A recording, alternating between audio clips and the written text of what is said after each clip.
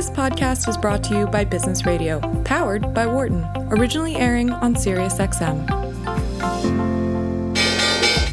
Welcome to our Behind the Markets podcast. I'm your host, Jeremy Schwartz. Alongside Wharton Finance Professor Jeremy Siegel, we tackle the latest market trends every week on Business Radio, powered by the Wharton School, SiriusXM, channel 132. Our guest consists of experts like the world's leading authority on long-term economic growth, Bob Gordon. We will continue to see jobs created rather than destroyed. Former chair of the Federal Reserve, Janet Yellen. I don't think either of us ever expected that we would live through a financial crisis. Or even the head of the Digital India Foundation, Arvind Gupta. The reason that people are talking about India is massive digitization and financial inclusion that we have done over the last couple of years. Enjoy this week's show. Welcome to Behind the Markets here on Business Radio, powered by the Wharton School. I'm your host, Jeremy Schwartz, Global Head of Research at WisdomTree. My co-host is Wharton Finance Professor Jeremy Siegel, author of Stocks for Long Run and The Future for Investors. Also joining us for our discussion today is Jeff Winninger, who's the Director of Asset Allocation at WisdomTree. Please note, Jeff and I are registered representatives of Foreside Fund Services. Professor Siegel is a senior advisor to WisdomTree. Our discussion is not tied to the offers of investment products, and the views of our guests are their own and not those of WisdomTree's affiliates. Professor Siegel, wow, we're going to have a really interesting conversation today. We've got a discussion focused on the election. You got some interesting market rotation happening. Is this the big tech to value trade in the last few days? What's your sense of what's going on? Oh, wow. So many things to talk about. Let me just mention, of course, the employment report. It was a very good report. It really, what came out, remember there's two surveys. There's the firm survey, which came out pretty much as expected, and then there's the household survey, which was much better than expected, and unemployment rate down to 8.4. Wow. I mean, this was the second biggest drop in unemployment rate, I think, in history. A lot of and now what's the big difference? One is payrolls for firms. The other it's payroll for firms and includes self-employed people. There's a lot of self-employed people are now back to work that are not part of a payroll. So that went up almost 3 million. I mean, that was certainly huge. Again, I emphasize that all the data is backward looking. This was for the first couple of weeks of August. People were still getting, the supplements on their unemployment insurance. That has run out. So there is concern about what will the September jobless bring in. I mean, that we definitely need to look at that. But this was a strong report. We see it a lot in the bond market today. Yields are up. The 10-year is nearly 70 basis points, still very, very low, but has moved up. Now we have this huge rotation on stocks. Is this the real thing? How many times have we said this is the real thing in the past? And it was not the real thing. When I say the real thing, I mean a true rotation to value from growth. Let's step back and first say clearly the tech and the tech that benefits from the pandemic market just attracted a huge number of trend followers. It was wild. I mean, stocks going up 10-20% per day, a runaway. This is a very healthy shakeout. On NASDAQ, we're down almost from intraday high to intraday low this morning, and they might have more to roll, 10%. My God, I think this is the biggest, fastest correction we've ever had for a major average coming from a new high. Of course, many of things are breaking records. I mean, this was the biggest recovery from a bear market by the S&P 500 in its entire history. So, I mean, we got a lot of things that were going on, but I regard this as a healthy shakeout.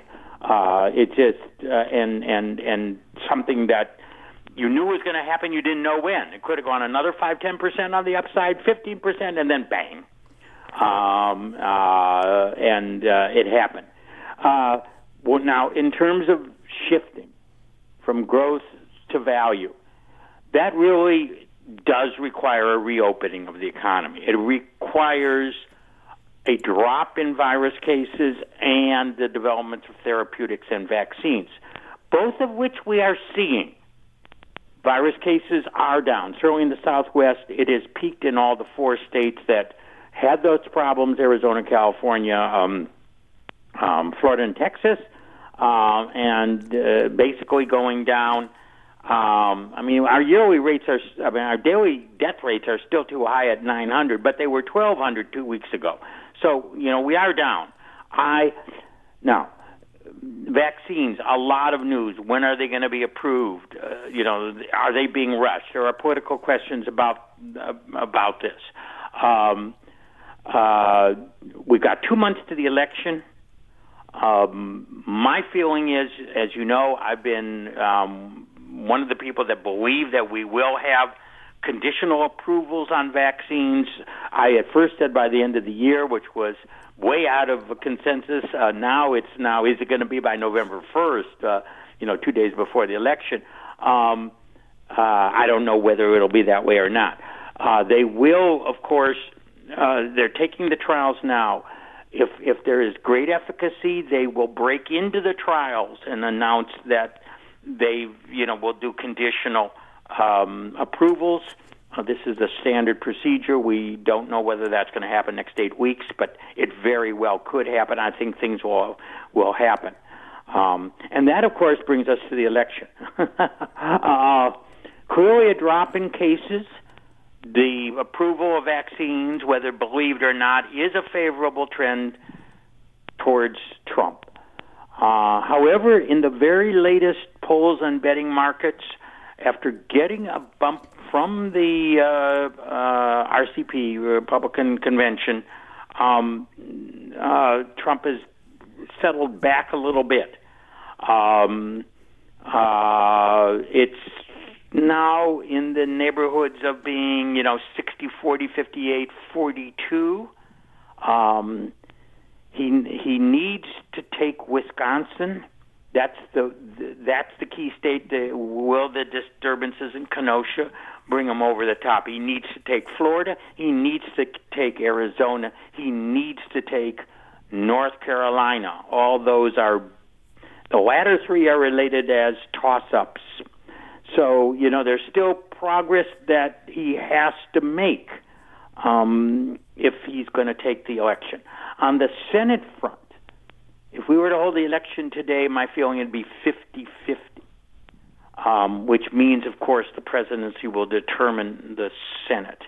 The close race there, where the Republicans have a chance of holding 51-49, I believe, is North Carolina, Tillis against Cunningham. And in Tillis and Cunningham, the Monmouth poll that just came out showed Cunningham by only 2 points, which is much narrower than before. In the betting markets, it's almost 2-1 for Cunningham against Tillis, an incumbent Republican. If the incumbent can retain his position and there's no other surprising flips, then it looks like a 51-49. But that's, that would require a comeback, at least in the betting polls and in the actual polls on the Senate. So, we'll be watching that very, very closely going forward. Let me remind our listeners, we've been doing a new feature. You can email in some questions to Ask Siegel, SIEGEL, at wisdomtree.com. And we've had a few questions, Professor, this week on the elections. One, you just talked about the betting markets, and somebody actually wrote in about this, and they asked, you talk about them a lot. What is the evidence they're predictive? They didn't predict Biden's nomination the week before it happens, and it didn't really see Trump in 2016. How do you think about using these? Right. It's a good point. Now, actually, they did move towards Trump quickly when they saw after the South Carolina result. It really did look like Bernie Sanders was going to sweep, and he was ahead. But they very quickly turned right after South Carolina, and then predicted very, very well in all those states.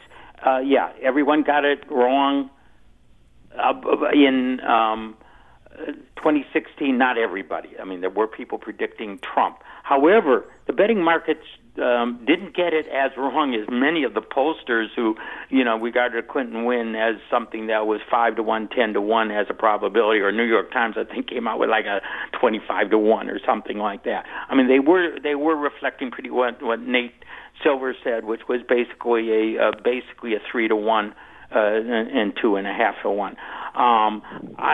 They were very accurate in the 2018 congressional election, both on the Senate and on who would win.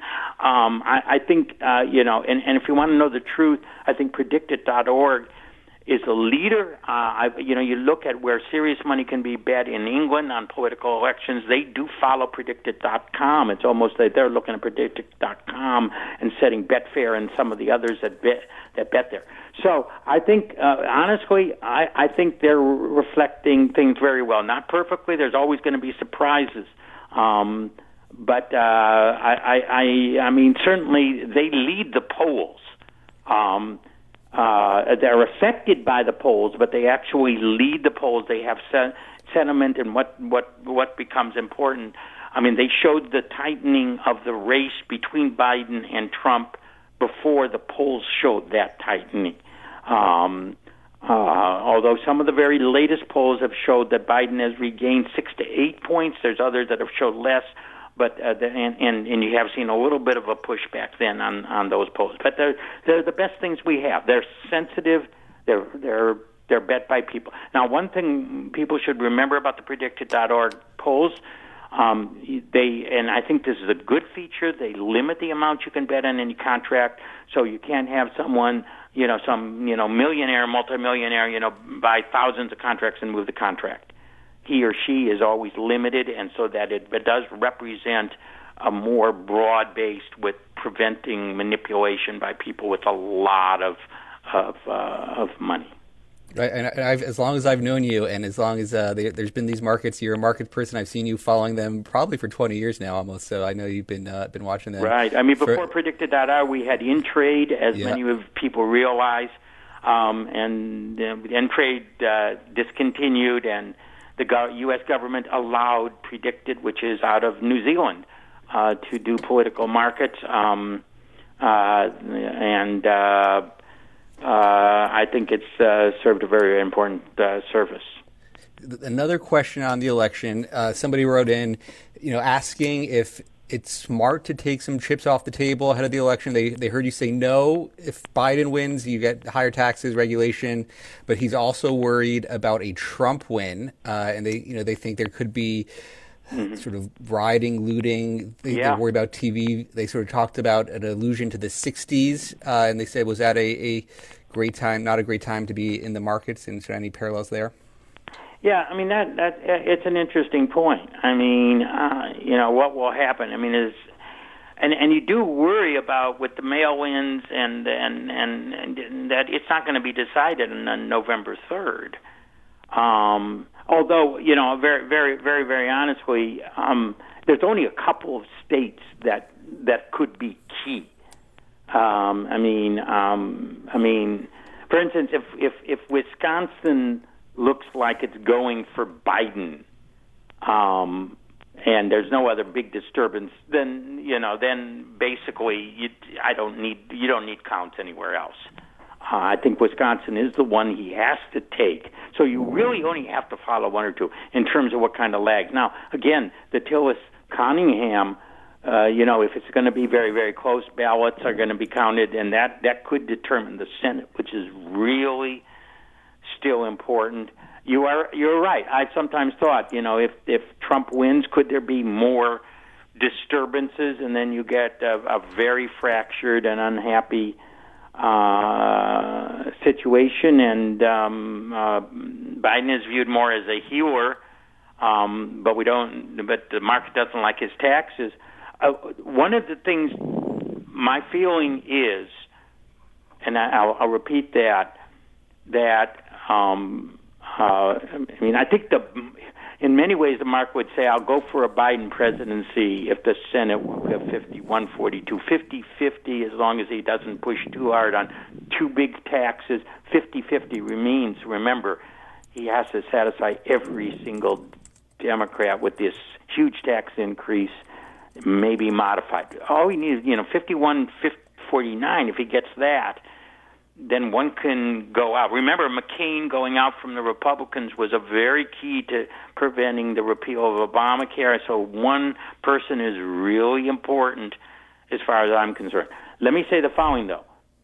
My feeling is that that a Biden presidency, even with a Biden Senate, that uncertainty out of the way, and the spending that the Dems are going to push onto the economy will still be positive for stocks. Let me mention one other, and this is really important, a very important economic piece of data we got, and no one talked about it. Productivity for the second quarter was revised upward to over 10%, the largest in 50 years. The largest jump in productivity on a quarterly basis in 50 years. I've been saying on this show that what's going to buoy corporate profits through the end of this year, and particularly in 2021, is firms are getting rid of people and adopting procedures that are going to cut costs, that are going to boost profits. And that is, and with that productivity, you're beginning to see that. We could have a productivity boom in 2021 that we have not seen for years. This is going to be good for stocks no matter who is elected president. Well, on that note, Professor, thanks for your thoughts for this week, and have a great holiday weekend. Yeah, absolutely. We'll talk to you next week. We'll see you soon. You're listening to Behind the Markets on Business Radio, Sirius XM 132. I'm your host, Jeremy Schwartz. I'm going to bring in our guests. We're going to have Jeff Winiger from WisdomTree and Helmut Norpoth, who's a professor of political science at Stony Brook University. He's been working on election-focused forecast models for the U.S., Germany, the UK. Professor, welcome to Behind the Markets. Thank you for having me. Maybe you could tell our listeners a little bit about your background, how you came to forecasting models, and just a little bit about your research to give people a sense of your training and background and your specialty. Well, as part of my training in political science, I've studied elections, voting, pretty much all my life as a student and teacher. And in particular, I was always intrigued with presidential primaries, which I cover. And on the statistical side, I developed a certain expertise in what is called time series analysis, which allows you to sort of track things over time and arrive at certain conclusions about what happens if you do that. And so putting it together, over 100 years of presidential primaries, I have distilled that experience into a very simple lesson, and that is the party that nominates the candidate with the better primary performance goes on to win in November. It seems to be a very simple rule that maybe it's amazing that nobody else has ever sort of come up with that. And on top of that, another thing that you can actually track for even longer, almost 200 years since we had presidential elections, which I'm sure most people sort of have seen at one point or another, is that a first-term president has a very distinct advantage. That is, you have a leg up no matter what, whether you're a Democrat, Republican, whether you're Trump or Obama or Bush, etc. In that situation, you have an advantage. And if on top of that, you deliver a very strong performance in the presidential primaries, and the opponent does not, you have a pretty high chance of winning the election in November. That's interesting. Professor Siegel earlier said not many people predicted Trump, but your model did predict Trump in 2016. So it's fascinating how your simple work came to that. When you think about the reasons for this model working, is it is it because you think there's more when you have a more heated contestant, when it's not like the incumbent party, like so Trump really didn't have real challengers, and so people in his own party aren't really attacking him? Is it that there's this more heated contest when they're not in power? Well, I think first of all, I mean a primary is a real election. It's not a poll. It's not something hypothetical. It is something like a campaign with all the bells and whistles. You have to prove yourself, and I think it tells us a lot how voters are sizing up these candidates, not just in the primary, but probably later on. In particular, in a primary that I pay a lot of attention to, which is New Hampshire, which is a primary which draws a lot of voters. Turnout is very high, almost like a general election, and it is pretty much open. You don't have to be a partisan to participate in a primary in New Hampshire, and oftentimes the people who are not affiliated with a party are about half of the electorate, and so you get surprises where people like McCain does very well in New Hampshire based on that appeal. And it also sometimes puts sitting presidents to a test. It's not just that a sitting president sort of has a free ride. And if you remember a few in recent memory, like even George H.W. Bush, the elder Bush, faced a very strong challenge from Pat Buchanan in New Hampshire. And that was a sort of a bad omen for what was going to happen down the line, or Jimmy Carter in 1980 against Teddy Kennedy, and so it's not a foregone conclusion that a sitting president has an easy time with the primaries, and if that sitting president has a challenge, that often tells you that something bad is going to happen in November. Professor Norfelt, this is Jeff Leninger. It's funny you mentioned the Buchanan coming in. I believe that's a reference to 1992, if I'm not mistaken. And so the wild card there was that Ross Perot threw a wrench into the system in that particular year, potentially taking votes from Bush and leading to the Clinton victory. So it's almost a. Can I just respond to that? Yeah. Well, because Ross Perot was not a candidate in primaries, and from what we know, I mean, these are things that are very difficult to determine. Ross Perot did not deprive the elder Bush of victory in the end. If you look at the exit polls and other polling that was done about the Perot vote, it's a pretty even split, and of course a lot of people wouldn't even have voted. I mean, that's always the thing that people have to realize. A third party candidate often sort of brings his own troops to the battle, and without that candidate they just wouldn't vote. And those that did, it was pretty much an even split between Clinton and Bush. So the idea that it was Ross Perot, I don't buy. Let me ask a quick follow-up, because one of the things that's interesting, we love when people make bold forecasts, is, if I'm not mistaken, you have a 91% probability of a Trump re-election. Yes. Pretty much everything else is on the other side of that trade, right? Everything from 538 to predicted markets and so on. So is there any view in your own mind or in your own gut with respect to all the other things that are going on? Is anything different this time around with coronavirus, or... Well, I would say, I mean, but gives me a good deal of confidence. All these people, like you mentioned, 538, and I mean about a dozen others that do similar things, mostly based on polls and poll aggregation. I mean, they were all wrong in 2016. They were all wrong, including the betting market in England. I mean, somebody won $1 million plus based on 3-to-1 odds against Trump. I think we've seen this movie before. I think there's something wrong with the polls, and in particular, polls have a problem with Trump. There's something about him that they don't get a handle on, and so I'm not worried about the polls. I mean, after 2016, I see the same picture developing, and I'm not sure whether they have learned enough, whether they have made enough adjustments to the polling.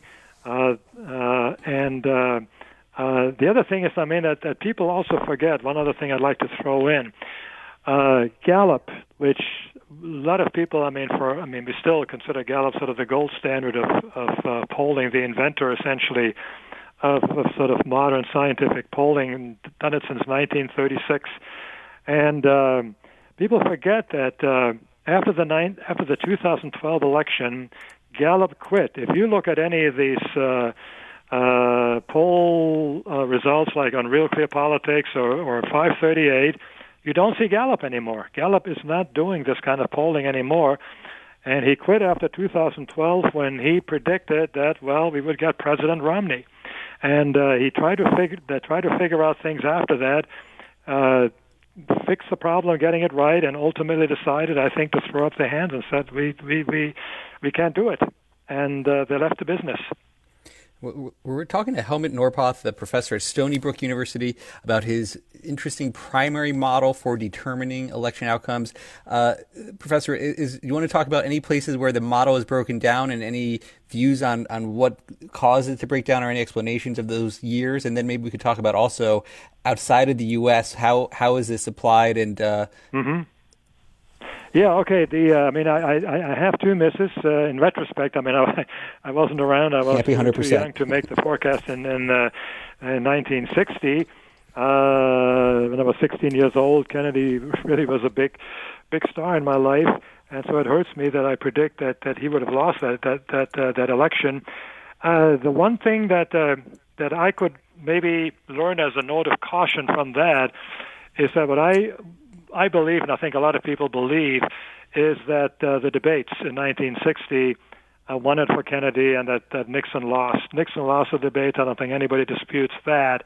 And that it cost him the election. And so you have sort of an October surprise that happened in September and October that year that did change the dynamic of the race. And, of course, we had, in 3 or 4 big October surprises this year in March and April and May, and they're still going on, and so yes, I don't have a handle on that.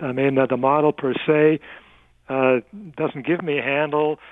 The only handle I could have, I might have been able to use if some of the later primaries. There were still primaries in I guess May and maybe even June, etc., had shown a collapse for Trump. If suddenly people had turned away from him, technically that probably would have been the only way I could have sort of finagled an adjustment, a correction, but it didn't happen. Trump, always has 90% plus votes in these primaries, and so.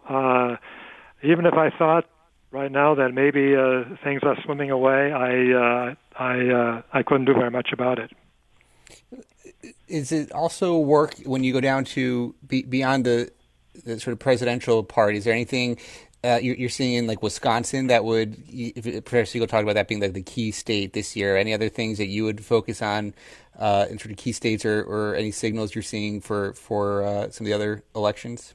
Well, absolutely. I think I'm prepared to see if Trump, let's say, wins the electoral college vote, which is what I'm predicting this time because of the mismatch last time. So, yes, clearly, if Trump, let's say, it looks like, well, we don't know that. The polls, I'm skeptical. But if he were to lose Wisconsin and would not gain any other states, and also maybe Pennsylvania, where Biden seems to have a very strong historical connection, then I would say I may be in for a miss. So I'm clearly paying very close attention to those states and some other battleground states, which Trump won last time, and that he would absolutely have to keep. You can't afford to lose any of those. Very good. For your model, would you say, we talked about these are some betting sites where you could say you could put some money to work. Would you say your 91% odds are suggesting you're going to place your money along that model?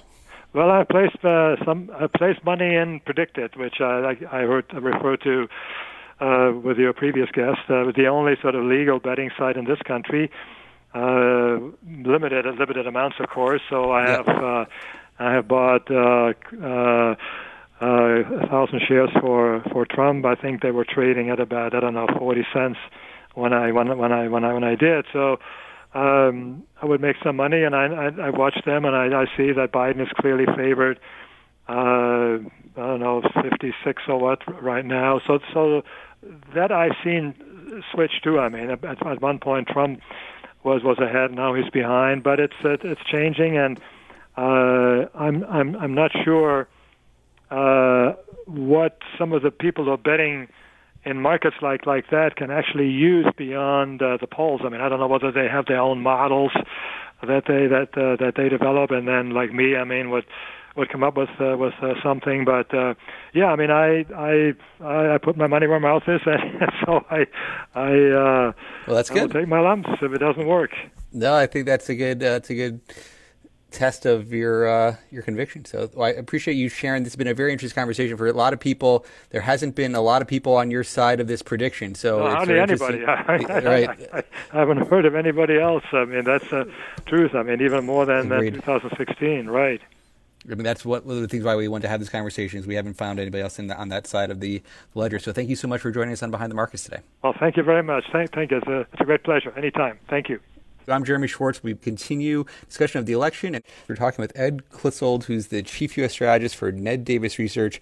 Produced a great election-focused playbook, how different markets have performed following sort of all the different election cycles.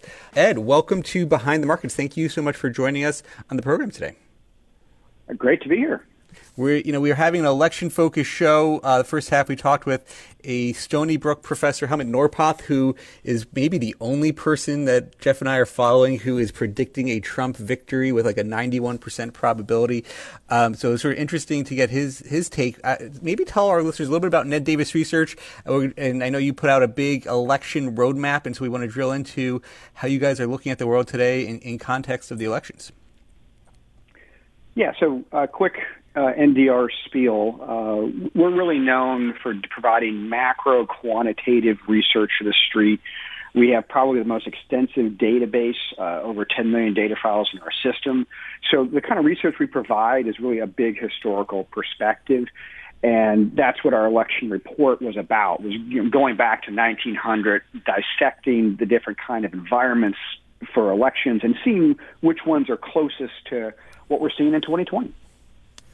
And as you guys handicap where to be putting money to work, how are you thinking about navigating the current market environment, most importantly top down, and then as we get closer to the election, we can start talking through your different views?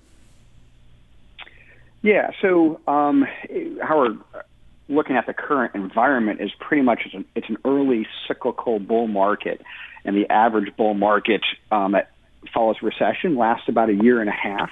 So we certainly have had a huge rally, the biggest rally ever, the quickest rebound from a 30% decline ever in the S&P 500. So is the market a little ahead of itself here?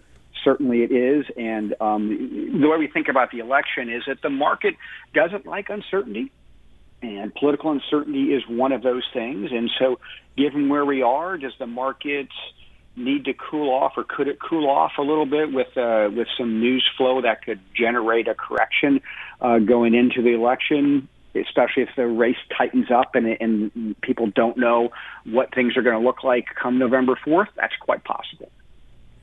Now, go ahead, Jeff. One of the questions I have is in terms of volatility. Look, I mean, we've had two sessions here where, if you were listening to what Professor Siegel was saying at the beginning, I mean, the NASDAQ has just totally turned into a real question mark.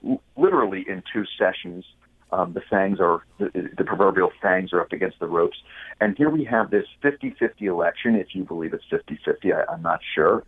I certainly do. I'm kind of with Norpoth on this one. I think Trump is going to win. But we also have the Senate, too. The Senate is another coin toss. So could we be looking at a situation where we're experiencing considerable vol in the lead up in October and or into the first couple of weeks of November, especially if the jury is out on who our actual victor is?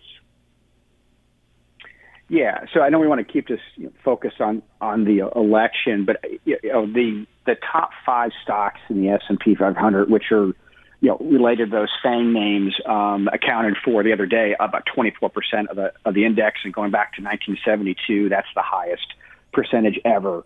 So did these names get ahead of themselves? Yes. And I think this is related to the election, is that in a COVID economy, you want companies that can have great balance sheets, that are in, that can still earn money and grow their profits when parts of the economy are closed. And these stocks fit that bill. Early in a bull market, as the economy is getting going again, those are not the kind of stocks that typically do well. Usually it's the stocks that are really beaten up, the super cyclical names. They're the ones that do well. And so if the economy does start to reopen, or we get a really good visibility on a vaccine, you could get a rotation out of some of these names. And there's lots of reasons for what's going on the last couple of days. The option activity was really crazy the last week. That could be unwinding. So that's all coming into play. But I think as we get closer to the election, I think you're right that the Senate is a key part to this. When we get questions from our clients about a Biden win, it's not necessarily about Biden himself. It's what if there's a Democratic clean sweep? And then you could have higher taxes. What does that mean? And I think there's some concern over maybe a really progressive agenda reversing some of the Trump tax cuts. We did look at this is just corporate tax cuts. And there's lots more to tax policy, but we looked at corporate tax cuts that Trump put through in 2018. And they pushed the corporate rate from 35 to 21%.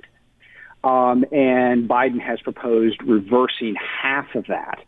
But the effective tax rate actually fell a lot less. That's what companies actually pay, because most companies don't pay 30. They didn't pay 35%. They don't pay 21% now. It went from about from about 23 to 17.5. So reverse half of that tax cut and the effective rate, it's about a 4% hit to earnings. So I think you probably think 4 to 10% if you get a corporate tax hike that could be impacted to S&P 500 earnings. Again, that's if you get a Democratic clean sweep and they're able to push something through. A lot of ifs in that statement. What's interesting, Ed, I think one of the sectors that's in focus beyond just the recent turmoil in tech and the sort of being the work from home and all that, one of the things that the reason why that effective tax rate is so low is you have all these tech companies actually not paying taxes. They go overseas. Microsoft supposedly has like a branch in Puerto Rico that they don't pay any taxes on. And Trump was actually trying to do this border adjustment tax that would actually get higher taxes to some of these tech companies, and it didn't go through. We got a lot of pushback. But the thing we heard from Biden is that there's some minimum taxes, maybe to things like Amazon, who also doesn't pay much taxes. Is that one of the things that you think could cause some rotation? Maybe the effective tax rate actually goes up more because guys who haven't been paying tax finally have to. Yeah, well, I think this gets to fear versus reality. And, in looking at historically what's happened versus maybe what's going on in 2020, historically, the sector that is the favorite punching bag is healthcare. Both parties, for different reasons, have attacked healthcare companies. Healthcare has been the most consistent underperformer 6 months leading up to the election, but it's the most consistent outperformer in the 6 months after the election, because usually the bark is worse than the bite. And in fact, even Obamacare was actually good for the healthcare sector profit-wise, but in 2020, it seems that the tech sector is at least on par, if not becoming the favorite target for both parties, and so that is a possibility that that could be one of the catalysts for tech to pull back. And it could be a case where it doesn't matter who wins. In fact, tech historically has been one of the weaker sectors after the election anyway. So, yeah, that's something to keep in mind. Again, I think there's lots of other things that are going to go into tech performance than just the election, of course. But going after the oligopolic behavior of some of these tech companies would probably be something either president could target after the election. Ed, one of the things that's been just one contradiction after the next with this presidency is you have Mr. King Dollar, Larry Kudlow over there advising Trump. And I remember watching Kudlow and Kramer all those years. King Dollar. And then suddenly we had this quote-unquote weak dollar president who a month or two ago was talking about we need a strong dollar. And so there's all this back and forth, mixed messages from the Trump administration. And the million-dollar question, from an asset allocation perspective or a portfolio management question, is which one of these two guys is the strong dollar candidate between Biden and Trump? So if it's a Biden victory, am I on strong dollar or am I on weak dollar? And then what do I do for the Trump victory? Yeah, I think the question about the dollar. Remember, the dollar is relative to other currencies, unlike other asset classes. And as long as the U.S. economy is stronger than the rest of the world, and if you compare it to other major central banks, we're really talking about the European Central Bank and the Bank of Japan, and to some extent the Bank of England. If the Federal Reserve is on stronger standing globally, those things are all going to be positive for the dollar. So I think that's what we need to focus on. I do think that Trump is very focused on trade. And one way to work on a trade deficit or to narrow a trade deficit is through a weaker dollar. Now, whether or not that actually comes to fruition is a different thing, but it's quite possible that President Trump maybe would be more laser focused on the exchange rate than Biden would be. Let me just reintroduce our guest. We're talking with Ed Clissold, who's the Chief U.S. Strategist for Ned Davis Research, produced a great election-focused playbook, how different markets have performed following sort of all the different election cycles.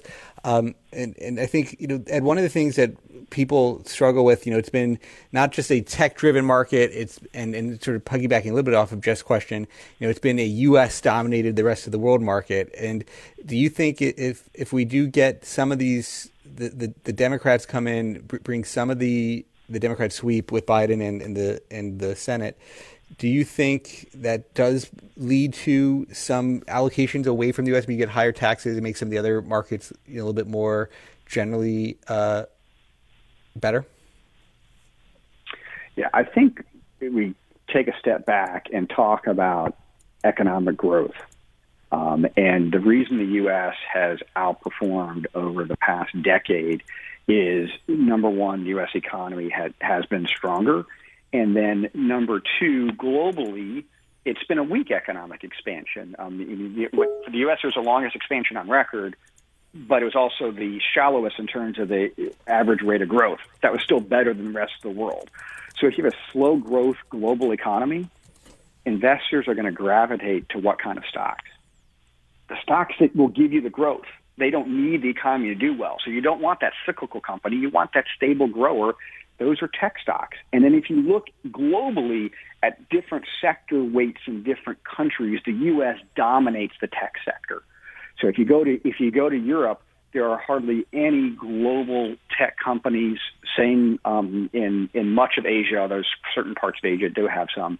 But so that's the big question. Are you going to get a global economic shift to faster growth overall and then a different kind of growth? And whether that happens, that's going to be the determinant of U.S. outperformance. I'm not sure a little bit of a higher tax rate is going to make a huge difference in that regard. I think the global economic picture is probably going to be a bigger deal. Ed, when we entered this year, before any of us had ever heard of COVID-19, it was all about the Strait of Hormuz and energy prices, whether they would be shocking upward or whether we were entering a recession because we had that yield curve flattening that went into third quarter of 19. And so, it's a completely different picture. We've had energy slip down to 2.5% of the S&P 500, these record lows. So in a scenario where say Biden becomes victorious, handily so. Okay, so Biden in a landslide or whatever the case may be, Democrats take the Senate, Democrats take the House, Green New Deal. Am I in a bear trap by being long energy, or is it just so down in the basement that maybe it doesn't even matter? Yeah, I think if you were to ask people 7-8 years ago if the energy sector could be less than 3% of the market, I think you wouldn't get too many people responding. That's the case, really. I think there is a very real possibility that the energy sector does find some sort of footing here in terms of market cap. The challenge is that a lot of those companies are more focused on drilling than they are about profitability. And so you could get a perverse reaction. That is, if the Democrats are pushing Green New Deal, then the focus may be more on profits and not drilling. And then you could see more consolidation in the sector that could lead to higher valuations and the sector actually doing a little bit better. I think the other thing along those lines, though, and this could be something that could happen if you get strong Democratic leadership across the board, is you could get an infrastructure bill passed. Both parties have talked about it, but they haven't been able to figure out a way to get it done. But if you get an infrastructure bill through that leads to bridges and roads and airports being worked on, that's going to help that entire cyclical part of the market, including energy, potentially. So that could be, one of the things that could be positive for energy as well. Ed, when you guys create, you have you mentioned all these different charts and historical analysis and creating signals for helping investors navigate the markets. In terms of coming back to some of the global allocations and how you guys are positioned, you talk a little bit about neutral being in the U.S. and overweight emerging markets. Any research or views that are supporting funding emerging markets from the developed world? How you're looking at that? I think that is really one of the early stages in this reopening trade. Obviously, emerging markets, some were hit particularly hard from COVID. And so if you're looking to make some allocation globally, we'd focus more on EM than, say, developed international. So that was our thought process.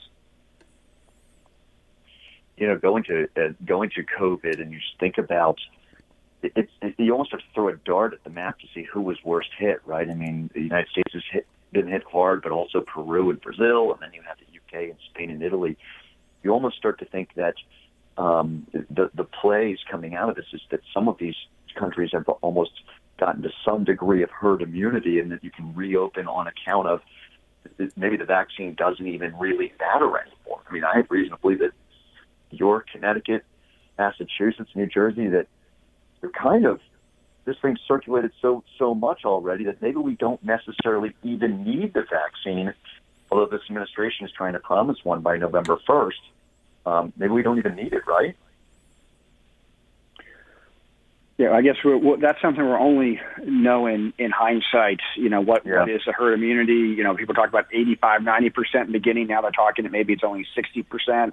We don't even know how many people have been exposed because of some of the asymptomatic people. Time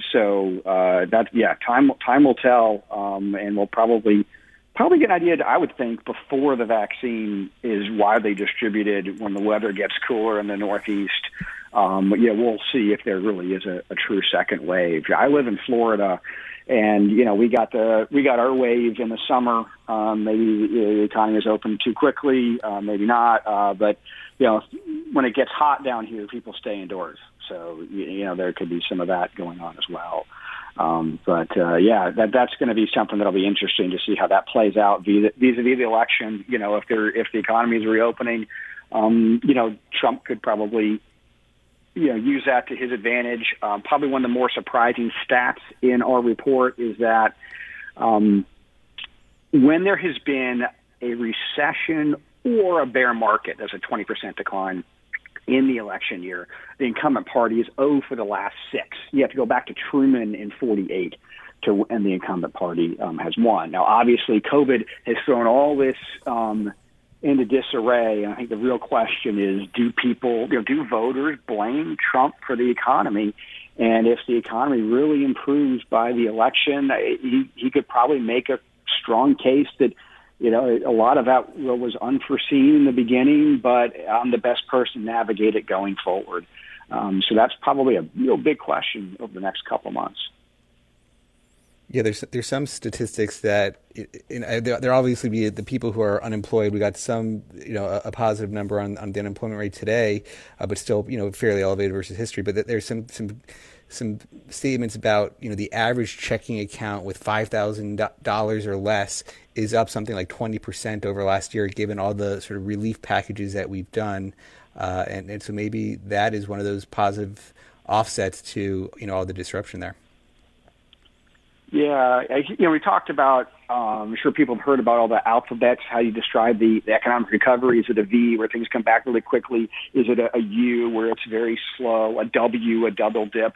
But the one I've heard lately, which I kind of like, is the K economy, where things went down right away, and then you have part of the economy doing very well and part of the economy doing, still doing very poorly. And if you were lucky enough to still have a job, able to work from home or what have you, and either from less spending or you got a stimulus check, you're probably in the best position you've been in a few years.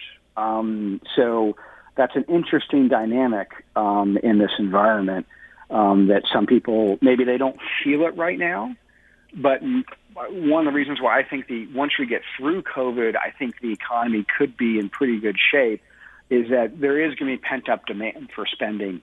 And once people feel more comfortable doing it or feel like they can go out and spend it on things they want to spend, boy, there's going to be lots of people interested in eating at restaurants, taking vacations, doing and taking advantage of creature comforts to make their lives easier.